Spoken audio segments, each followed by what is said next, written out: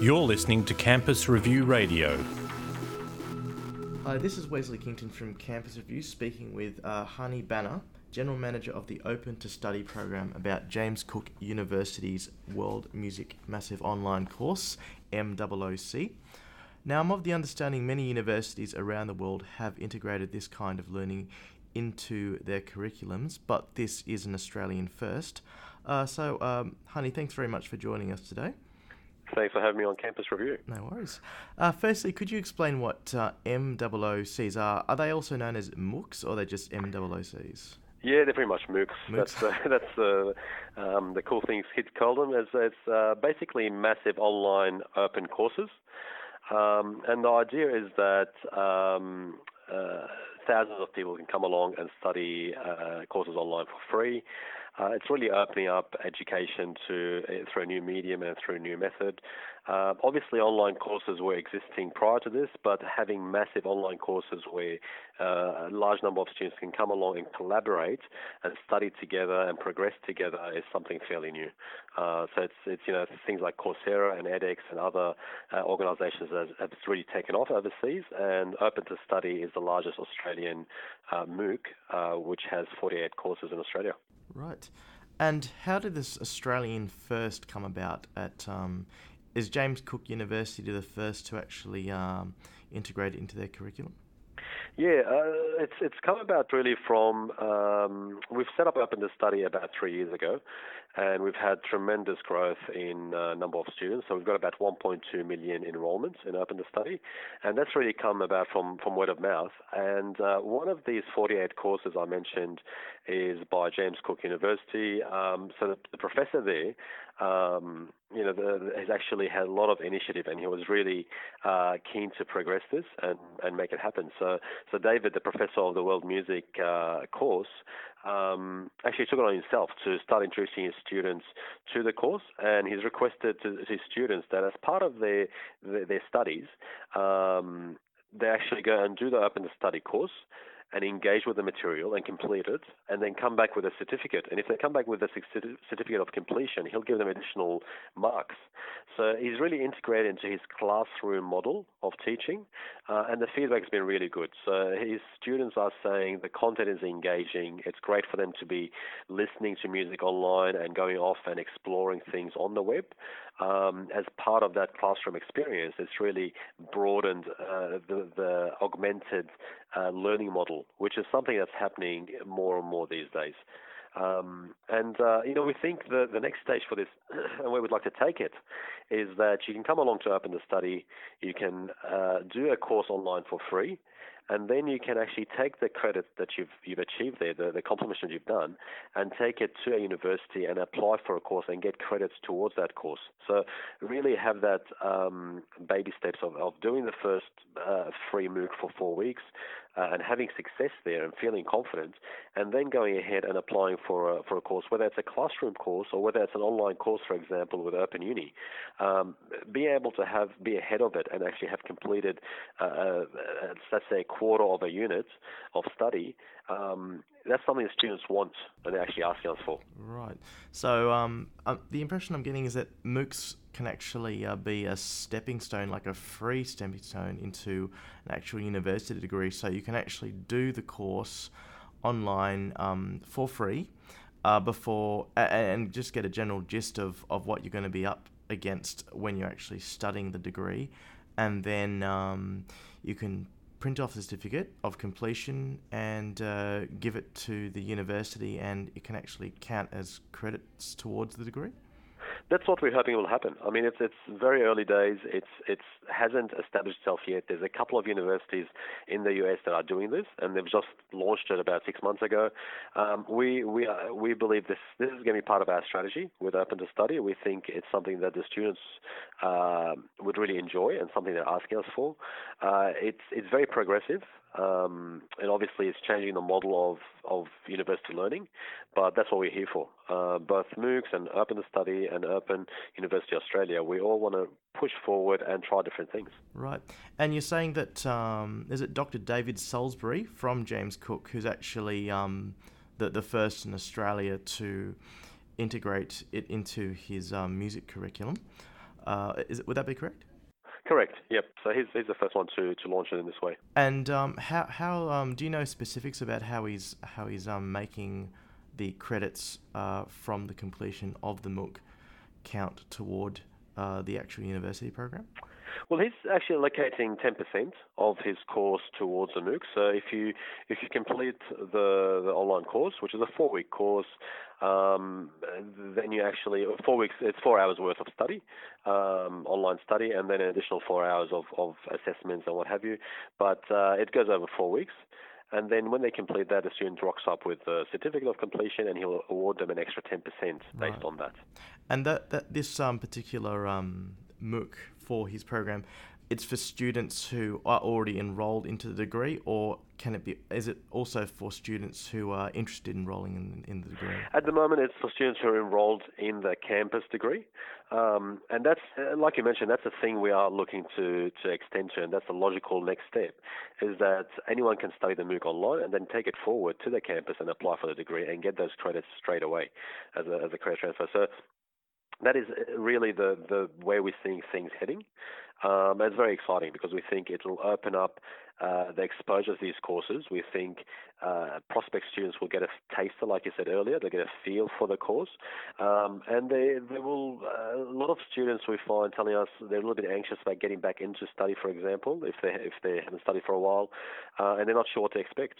So we really think it's a nice stepping stone to be able to do this, get a gentle collaborative experience, and the experience that they get throughout the study is actually a very enjoyable experience in the sense that you get on you watch videos, you interact with other students, you do some quizzes, and you're very much handheld through the process. So you're not just left alone to do your thing. There's a community there. There's social learners that we actually have engaged in the forums to help people along, and we have a 96% satisfaction rating from students. So we have a very high success rate with Open to Study. Right.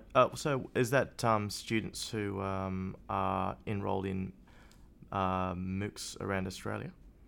This is all the Open to Study students. We have one of the highest, we think it's the highest success rate, completion rate for MOOCs worldwide, which is 20%. So typically MOOCs like edX have about a 6% completion rate. We have a 20% completion rate.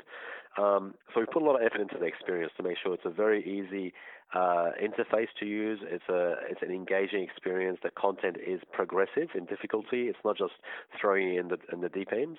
And a lot of our courses are introductory, so they really handhold you through the experience. For example, one of the really popular one is Introduction to Psychology, and in that you get stepped through the various foundation level information about psychology, and I think prospect students get a feel of whether they want to pursue that field or not. All right.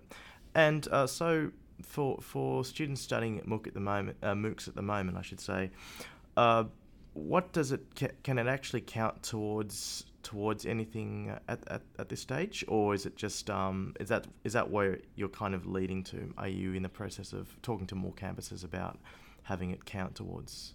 So aside from the specific one with the world music, there is 2 others that are coming on board, which is part of the University of Tasmania. So we have 2 MOOCs with them, and one of them, for example, is Marine and Antarctic Science. So the Marine and Antarctic Open to Study MOOC is something they want to incorporate into their actual curriculum. So again, students will be able to study that as part of the curriculum and get credits towards the course. So we're seeing a real trend, a real demand from both universities about having this augmented learning model where students can study in the classroom but also study online. And we're seeing it from a student end. They're also saying to us, we'd be great to get rewarded for the hard work we've done doing this online MOOC by having some credits allocated to it. So it's definitely something that is just taking off, and we're hoping in the next 12 months we're going to see a lot of progress in this area. Right. And how broadly are they used within tertiary education systems around the world? MOOCs themselves, as you know, with Coursera and edX, there's a lot of universities that have put their courses on there to try them out, to see the reaction and to get feedback. And a lot of MOOCs out there are actually starting to be paid. So they're starting to charge for the MOOCs. And I guess that's one thing we want to do is keep them free. We believe they need to stay free.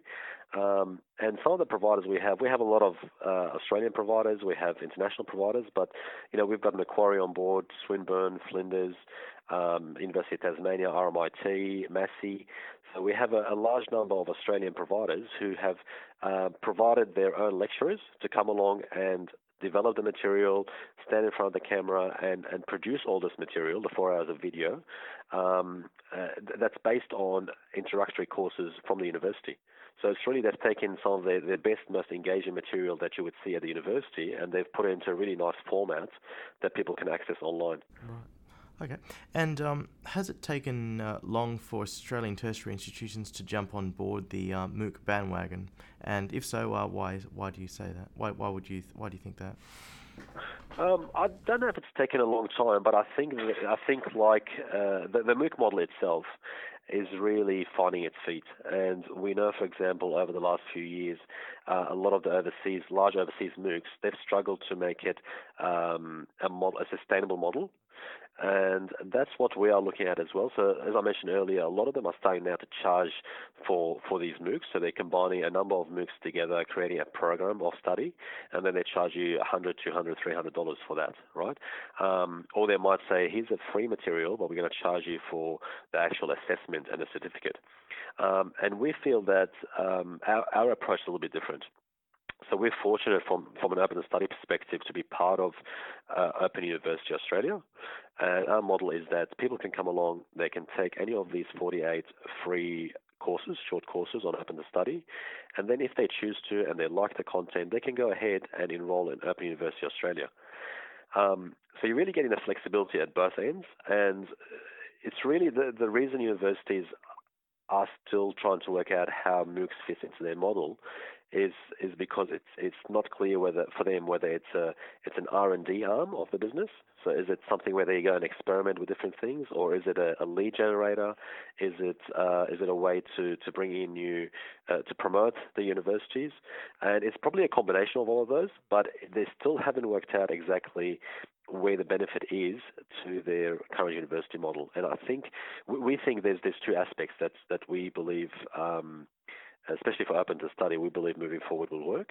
The first, ensuring that it continues to be free, so it can be a taster for anyone to come along, have a feel for what these courses are like. If they enjoy it and they feel it's suitable, then they might go ahead and enroll in an Open to Study unit, for example. Open University unit. So they can purchase a unit and actually enroll in it and commence a degree. The second aspect is, as I mentioned, or we're talking about, is the credit for MOOCs. And we think that, again, will make it a much more attractive model moving forward for both universities and for students. Right. And that just goes back to what you were talking about, how campuses were or have been trying to integrate into their business model, and that's why there's been a sustainability issue. However, what you're outlining there is basically how to basically make it a viable option both for the campuses and the universities to integrate into their curriculum. Yeah, we think so. We think there's probably two layers. One of them is, as we're seeing, there's a real desire for on-campus study to have that augmented experience. So, lecturers like David Salisbury has gone to his students and say, go off and do the World Music Open to Study MOOC, and then come back to the classroom, and they already have this foundational knowledge that they can bring into the classroom with them. And they've had that engaging online experience. They've clicked off to different websites, different references, and they haven't just sat there in the lecture room face-to-face for the whole duration of the course. So that augmented experience is something that MOOCs, online learning, is kind of merging together with the classroom. We feel that's one aspect of it. And the other aspect is, as I mentioned, the whole model of coming in, doing something for free, having a look at the material, working out whether you would enjoy committing your life to this particular course of study. I mean, I'm not sure what your experience was like at university, but when I did my studies at the University of Newcastle, actually, in New South Wales, the first year is something very unusual for a student, because you go in there and you're not sure if you want to commit to this course of study. Everything is different to school study. And I think if I had the experience of being able to go online and see what this course was about, I would have had a lot more confidence before committing to the long study. And I know a lot of people, when I was studying, changed courses after the first year. And there's a great opportunity here for MOOCs to actually reduce that amount of churn and confusion with students. If they can go in and get a feel for the lecturer and really see a real lecturer talking to them and presenting to them and doing some simple assignments to get started, that might really help them and give them confidence to continue to study.